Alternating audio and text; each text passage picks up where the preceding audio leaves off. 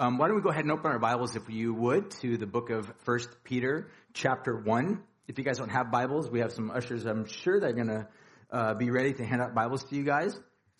We've been in a series going through the book of 1 Peter, making our way through this great book, verse by verse, chapter by chapter. It's kind of the way in which we typically do things. Last week, we jumped into looking at this book again after the season of Lent and the time of Easter and focusing on Jesus' death and resurrection and whatnot. So we're back into this great book. What I would like to do right now is I want to kind of read a section that we read last week. It's a little bit lengthy. It's not too long. It's not going to take us too long, but I think it helps us to re-engage with the text. So if you guys wouldn't mind me having you stand one more time, I'm going to read out loud. You guys can follow along. It's 1 Peter chapter 1, verses 13 through 22. It's kind of a part of a larger whole section, and we'll get to work looking at this text. So it says this in verse 13. Therefore, preparing your minds for action, being sober-minded, set your hope fully on the grace that will be brought to you at the revelation of Jesus Christ. As obedient children, do not be conformed to the passions of your former ignorance, but as he who called you is holy, so you also be holy in all your conduct. Since it is written, you conduct yourselves with fear throughout the time of your exile. Verse 18, knowing that you were ransomed from the futile ways inherited from your forefathers, not with perishable things such as silver or gold, but with the precious blood of Christ, like a lamb without blemish or spot. He was foreknown before the foundation of the world and was made manifest in these last times. And for your sake, who through him are believers in God, who raised him from the dead and give him glory, so that your faith and hope are in God. Verse 22, having purified your souls by the obedience to the truth for sincere brotherly love, love one another earnestly from a pure heart. Since you have been born again, not of perishable seed, but of imperishable, through the living and abiding word of God. For all flesh is like grass, and all its glory like the flower of the grass. The grass withers, the flower falls, but the word of the Lord remains forever. And this word is the good news that was preached to you. And this is the word of God. Let me pray, then you can grab a seat. Jesus, thank you for our time here. We pray now that you would open our hearts to all that you have to speak to us. God, give us ears to hear, eyes to see, hearts that are quick to say yes, Lord, to you in all your ways. And so we pray for the empowerment of your Holy Spirit to be able to do these things in a way, God, that brings glory to you and yet brings blessing to others. And we pray these things in Jesus' name. Amen. Would y'all grab a seat? So last week we jumped into this section. We looked at kind of the first part. A little bit of it was review. But one of the things that actually made a reference to was sort of the corporate culture in terms of large Fortune 500 companies. There's a handful of them that have, I don't know if they've received rewards, but they've definitely received accolades and recognition for having a very good corporate culture. Of those were like REI, Twitter, Starbucks. And one of the things that we pointed out was that within the corporate culture of each of these larger, massive corporations is a program that they have put in place to be able to make sure that as they receive new employees, that those employees learn kind of the corporate culture of that particular business or whatever prototype of a business, so that within that corporate culture, what is being put forth is something that's going to be great, not only encouragement to those that are going to be buying, but also those that work there as well. That's the big idea. And one of the things I pointed out last week was this is not too dissimilar from how Christianity is. This is, I think, what Peter's saying, is that those that are in Jesus, those that belong to Christ, are part of a brand new nature that God has brought them into. And the word corporate could just simply means corporeal or bodily. So a bodily culture. What's the bodily culture of Christians? I think if you were to kind of do like a poll, just asking random people, what do you think Christianity is all about? Depending upon who you ask, you're going to get a variety of answers. But I think probably if you were to ask it in light of and in line with the general consensus of how culture views it, let's say, for example, Bart Simpson, The Simpsons, or South Park, how do those incredibly prophetic voices of our modern culture view things like Christianity? I would probably argue to say that most cases it's just viewed as a joke. It's viewed as a joke. Why? And I think probably the answer would come back to, because a lot of times Christians who represent Christianity don't embody an accurate picture of what Christianity is. Would you agree with that? So let me make this personal, so that rather than us becoming the critiques that look at other people and say, yeah, they never do it right, let's look at yourself. How often do you misrepresent Jesus? I think if we're honest, we all do it often, right? Some of you just even driving here, right? You're weaving in and out of traffic, cutting people off. I got to get to church because I'm late. And the point that I'm making is that we all do this. This is not just something for somebody else. All of us are part of this.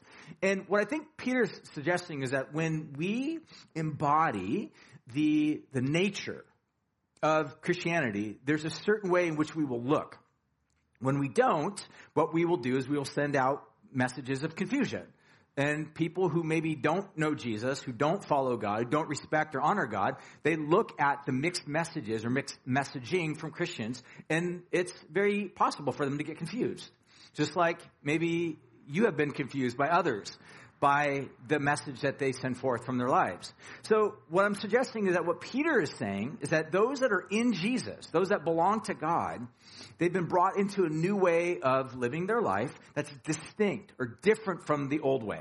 So what we began to look at last week, and again, we'll hopefully try to finish it this week. If not, we'll continue to next week and we'll be done with this little section here, is this bigger idea of what are some of the ways in which Christians are to embody? What does this look like? And we point out there's basically 4 things that Peter says. So we kind of stemmed forth from, I think it's around verse 18, where he says, you were rescued or saved, which we'll look at more in depth in just a moment, from the futility of your former lifestyle. And so what Peter wants to suggest is that before we came to know Jesus, our lives were headed in a direction of just futility. Now, that shouldn't be shocking to us, but the point that he's making is that, look, you could make an absolute, quote-unquote, success of your life in this life right now. But nobody who dies brings their wealth with them to the grave. I mean, you could. Egyptians tried, but it's unsuccessful. Only to be left around for grave robbers, right, in movies years and years later. But the point that I would make is that these things don't necessarily translate over into wealth in the next life. In other words, you could have everything you want in this life and build an empire in this life, but that doesn't translate over into what happens after you die. And what Peter's saying is that we could build massive amounts of wealth and goodness and abundance and productivity in this life, but at the end of the day, we can't take it with us into anything in the future. So what he's suggesting is that that's just futile. It's a futile mindset that just simply says build now, because at some point in the future, it translates over into nothing. It's literally an empire of dirt. So wink, wink at a Johnny Cash remake of an old song. But the point that I would make is this, is the idea is that it's all futility. That's what he's suggesting. And what I wanted to do is I want to kind of take that negative term, futility, and turn around into more of a positive. So what does a fulfilled life look like? Or to put it another way, what does a life that is living and abiding according to the corporate culture of the kingdom of God look like? So this is what Peter says. So last week we looked at this passage where it says in verse, 13, 14, he says that there's at least 4 things that describe or identify those who live and are living currently a fulfilled life. If you want to put it into another way, these are 4 characteristic traits that will identify the corporate culture of those that belong to Jesus. Number 1, it is identified by people who hope in God. So people that are identified by the kingdom of God, they have radical hope in God. It's not going to be always consistent at all times. There's going to be moments where we have despair. There's going to be moments where we find ourselves like taken out, buckled, in fetal position by way of depression and difficulty and hardship. That happens. But what he's saying is that Christians are those that from that fetal position of despair are able by God's strength to reclaim territory that was once taken by the evil one, by despair, by recapturing a sense of who God is, repositions our heart into a place of hope. So number 1, Christians are those that have hope in God. Number two, they are people that are holy. Christians that identify or embody the corporate culture of God's kingdom are a people that are holy. Now, I'm just going to read this, and then we're going to go on to the next one, because, again, some of this, like I mentioned last week, is by way of review, and this is still in the review state. In fact, if you want to hear a good message, just go to our website. Connor Berry actually taught on this particular passage on Be Holy. I'm just going to give simple credit to this and recognize. So I'm going to read it, verse 14, and then we'll move on to the very next one. It says this: as obedient children, do not be conformed to the passions of your former ignorance, but as he who called you is holy, so you also be holy in all your conduct. Since it is written, you shall be holy, for I am holy. So listen to how he describes this again. So he says, those that embody the corporate nature, the corporate culture of the kingdom of God, they're holy people. Now, I don't know what you think about when you think of the phrase or the term holy. I don't know if you even think of yourself as holy. In fact, I think if we're really honest, like if I were to ask you, hey, are you holy? Most of us would be like, no, not at all. But again, maybe it's because our understanding of what the word holy is inaccurate or incorrect. So this is where, again, as we read the Bible, it's helpful to adopt a biblical perspective as to what the word holy means. Now, listen to how he describes this. He says, be holy in all your conduct. Then he goes on to say, next, in verse 16, since it is written, you shall be holy, for I am holy. So listen to what he says again. Be holy in your conduct. Be holy, for God is holy. So conduct and God are synchronized. If you want to think of it this way, holiness really is just simply living in a lifestyle that's consistent with the way that God created the world. It's really what it means. So what's the default of human beings? It's to not live in consistency with the way God has created the world. We live in a way that's more consistent with our own appetites, our own desires, our own longings. I'll talk more about that in 2 seconds. John Calvin once said this. He says, true knowledge of God is actually born out of obedience. You want to know God? Obey what little bit of revelation you've been given. It starts there. What has God shown you about yourself, about himself, about his ways? Are there certain things in your life right now that God may be saying, obey me, trust me, take a step in that direction? And again, I would say, again, the idea that John Calvin is suggesting is that every bit of obedience that we give to God will lead to another bit of deeper revelation of who God is. True knowledge of God is born out of obedience. What are those areas of obedience? And as you are on that path, that will lead to a life of reorienting your ways back into the way that God designed you. And that is what we would describe as holiness. So again, I would even add Jesus. Was Jesus holy? Yes. How did Jesus live his life? In disobedience to God? No, never. Always in obedience to God. So therefore, Jesus was the most holy of all people. Was Jesus difficult to relate to or connect with? No, little kids ran up to Jesus and wanted to hang out with Jesus. People that were in the margins loved Jesus. Modern people love Jesus. We might not necessarily love his message, but we love at least what we think about Jesus. The point that I make is this, that Jesus is the most holiest man that has ever lived. And yet he was in alignment with the ways of God. This is what Peter's summoning us, calling us to embody. This is the corporate culture of God's kingdom. So thirdly, I want to jump back into now we're actually beginning to make headway into the text. So I want to take a look at thirdly, number 3 is that the third step to a fulfilled life is not only hoping in God, not only those who are holy, but those who honor God. I'm going to read the passage and then I'll backtrack. Verse 17, he says this, and if you call upon him as a father who judges impartially according to each one's deeds, he says to conduct yourselves with fear throughout the time of your exile. Verse 18, knowing that you were ransomed from the futile ways that you inherited from your forefathers, not with perishable things such as silver or gold, but with the precious blood of Christ, like that of a lamb, without blemish or spot. He was foreknown before the foundation of the world, but was made manifest in these last times for your sake, who through him are believers in God, who raised him from the dead and gave him glory, so that your faith and hope are in God. Now, that's a massive mouthful. I hope to unpack it for you a little bit, all right? So if you're kind of like, I totally got lost after like the third sentence, that's okay, because there's a lot of sentences there, and some of them are kind of run on. So let's break it down a little bit. I want to first of all take a look at a paradigm. I want to create sort of a pattern for you. And I've talked about this before, but for those of you that might be unfamiliar with it, it's what's described as the indicative imperative pattern or indicative imperative paradigm. What I mean by that is an indicative is something that Scripture describes as something that is true of you based upon something that God has declared or that God has done. So that's what an indicative. An imperative is something that's summoned of you, something that you're being invited to live according to in light of this indicative. Does that make sense? So that's what we would call the indicative imperative paradigm. So I want to use that paradigm to take a look at this particular passage here, and hopefully that will help kind of create a little bit of a, measurement to take a look at this a little bit easier.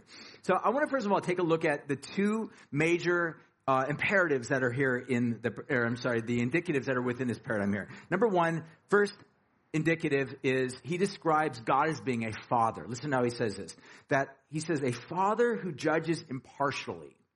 So what he's describing is that you have a father. This is who God is. God is not an angry landlord who's looking for an opportunity to oust you onto the street. God is a father. But then he goes on to describe something about the fatherhoodness or the fatherliness about who God is.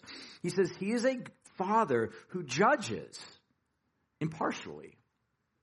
This is really good news, by the way, because if any of you are parents or have been parents before, you know that there's a tendency, especially when your kids can get older, that they can accuse you of, you don't judge according to righteousness.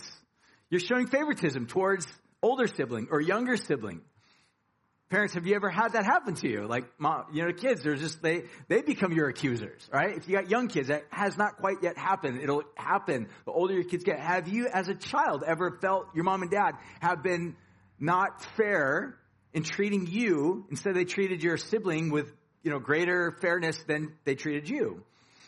And what I think Peter's suggesting is that this is not how God is. God never, ever, ever judges with impartiality. He always judges with fairness. God is, therefore, a just, fair God. This is really good news, especially when we live in a world filled with injustices, where we feel like we're getting the raw end of stick.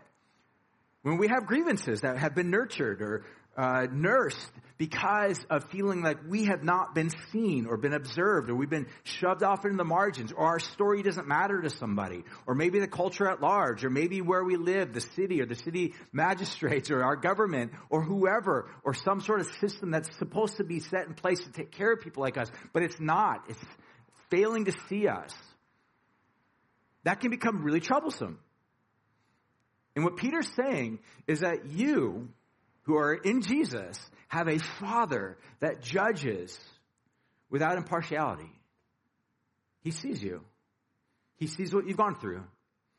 He knows not only the injustices and the hardships and the challenges and difficulties that you've faced, he also knows your heart and how you've tried to adjust and accommodate and deal with those things. He sees you.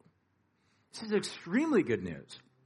So this is what he says in terms of the first indicative. Again, if you call upon him as Father who judges impartially according to each one's deeds, I'm going to skip ahead to the next little indicative.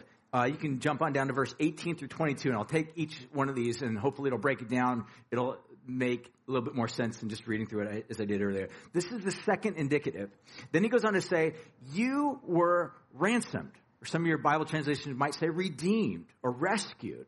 Listen to how he says this in verses 18 through onward. He says, knowing that you were ransomed from your futile ways, inherited from your forefathers, not with perishable things such as silver or gold, but with the precious blood of Christ. So let's break this down. So what he says, by way of the second indicative, is that what you will be summoned to do pivots upon these two things.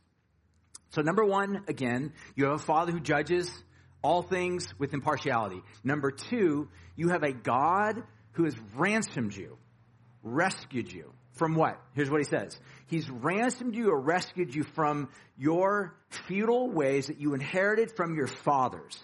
He describes the traditions. So this is very likely he's referring to those that might be religious. So have you ever maybe grown up in a family that had a lot of rich religious traditions? This is no doubt unfamiliar. This is no doubt would have been familiar territory to the ancient world. Say, for example, Jews. They had all sorts of traditions. But I think what he's suggesting is that, we all inherit these traditions from our forefathers. Not only do we inherit traditions, we also inherit sins. We inherit sins.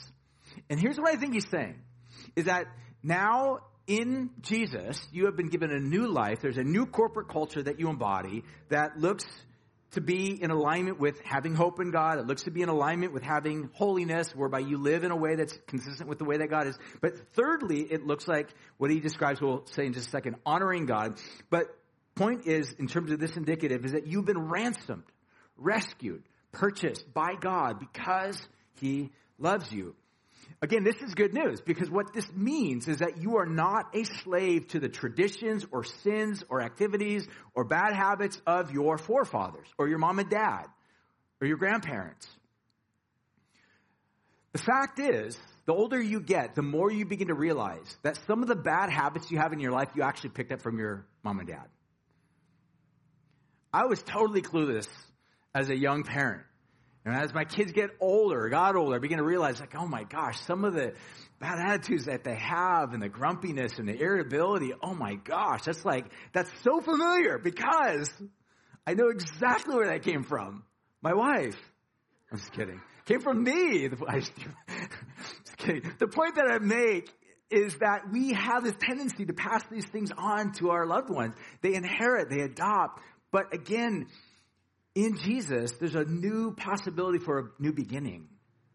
And this is what I think Peter's suggesting, is that in and by way of what God has done, this is the indicative that God has brought forth, that God has done something for us that is so profound, so great, that we are no longer defined by that.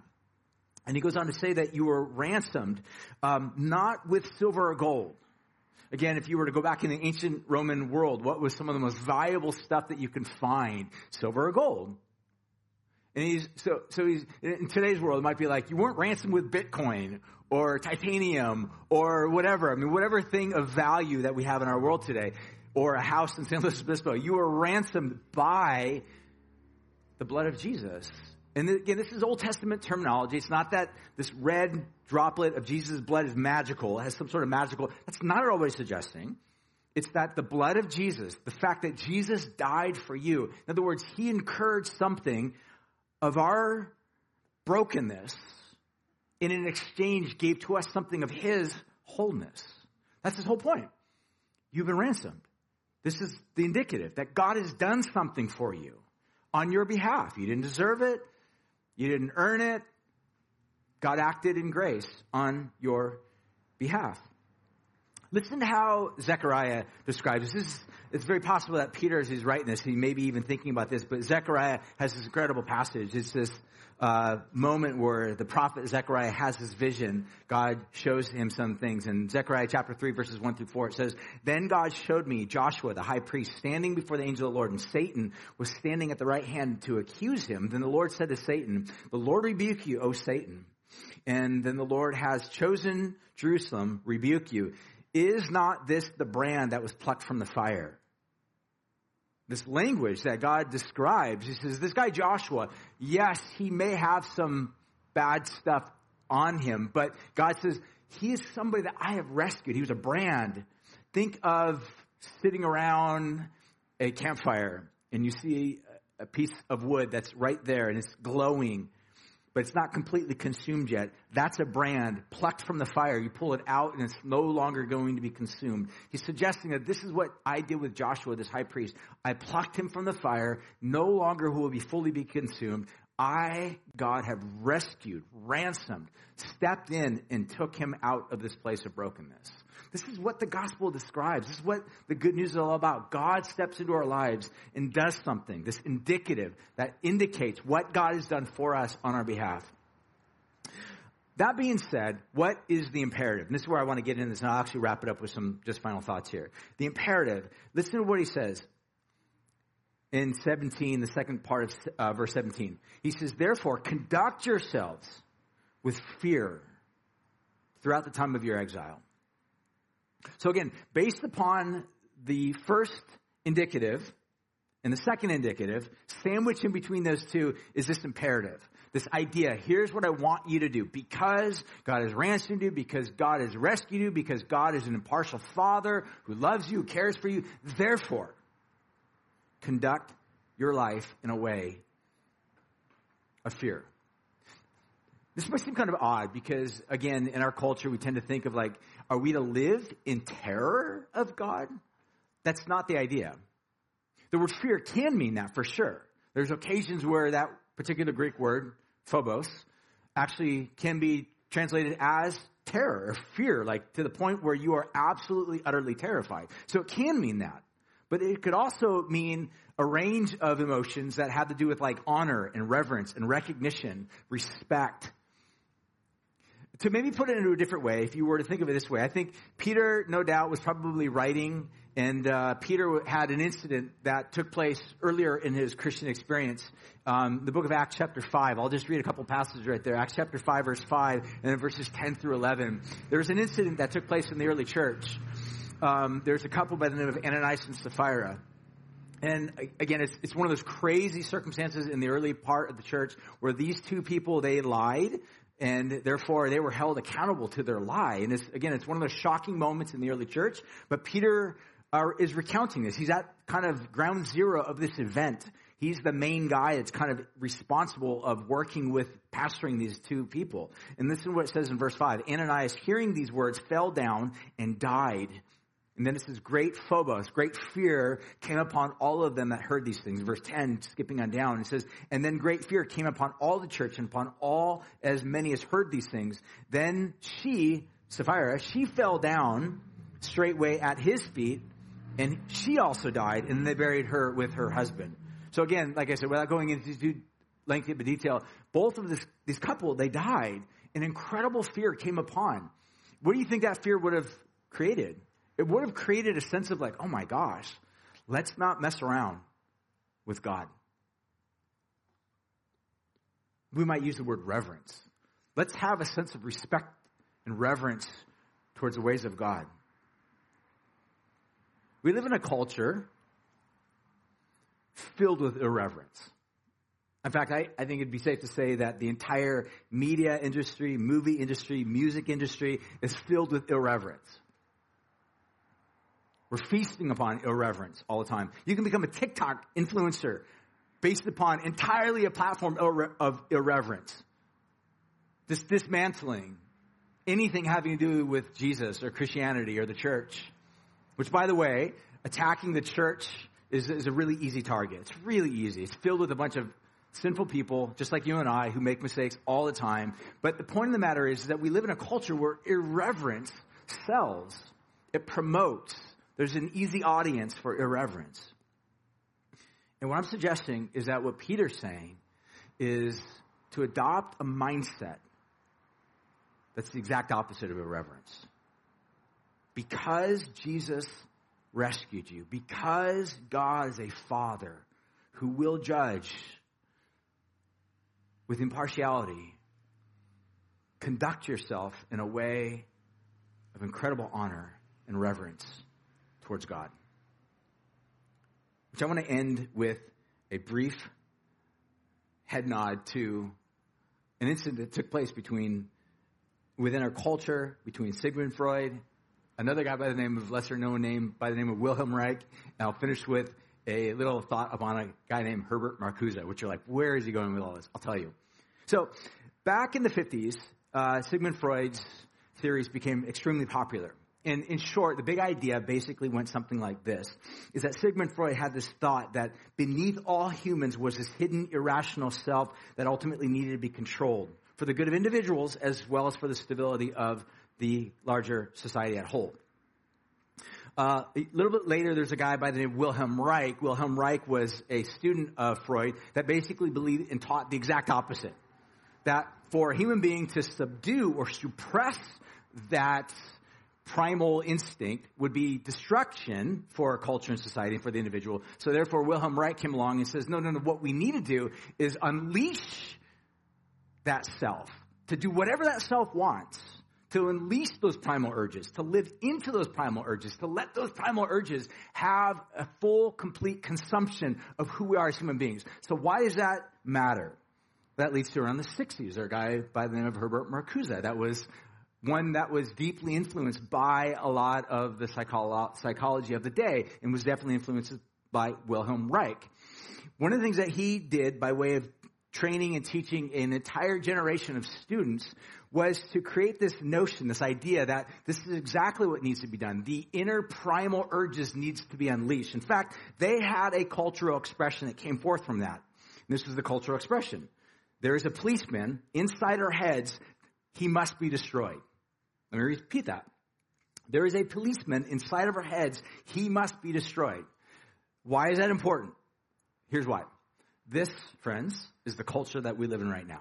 You might not know that because you might not be familiar with Wilhelm Reich or Herbert Marcuse or the revolts that took place that led into this. This is the culture that you and I are steeped in. There's a policeman inside of our head. He must be destroyed. What I'm suggesting to you, this is the exact opposite of fear the Lord.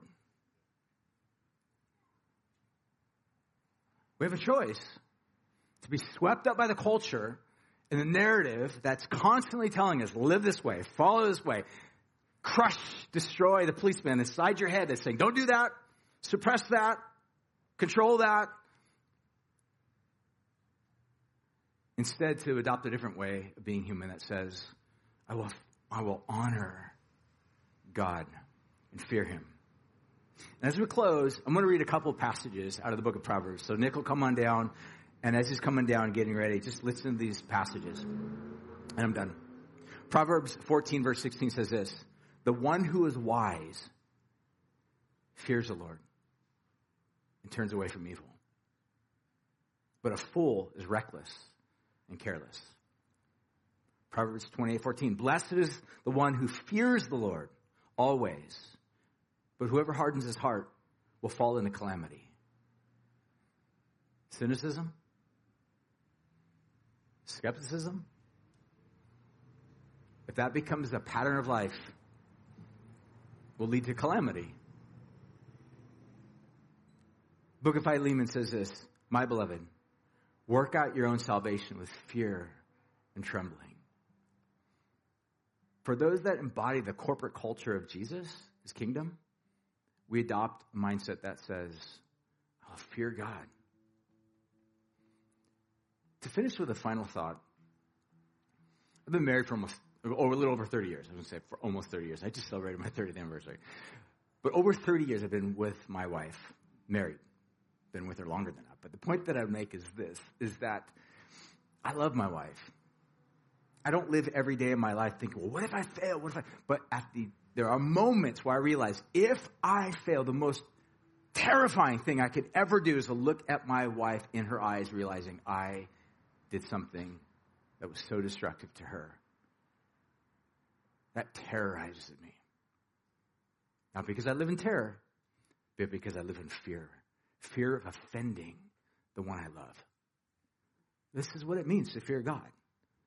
This is what the corporate culture of Jesus' people looks like. People that live in such a way that says, I do not want to dishonor the one who gave himself for me, who shed his blood for me, who called me by name, who knows me as a father, who will judge the world in a way that's filled with impartiality.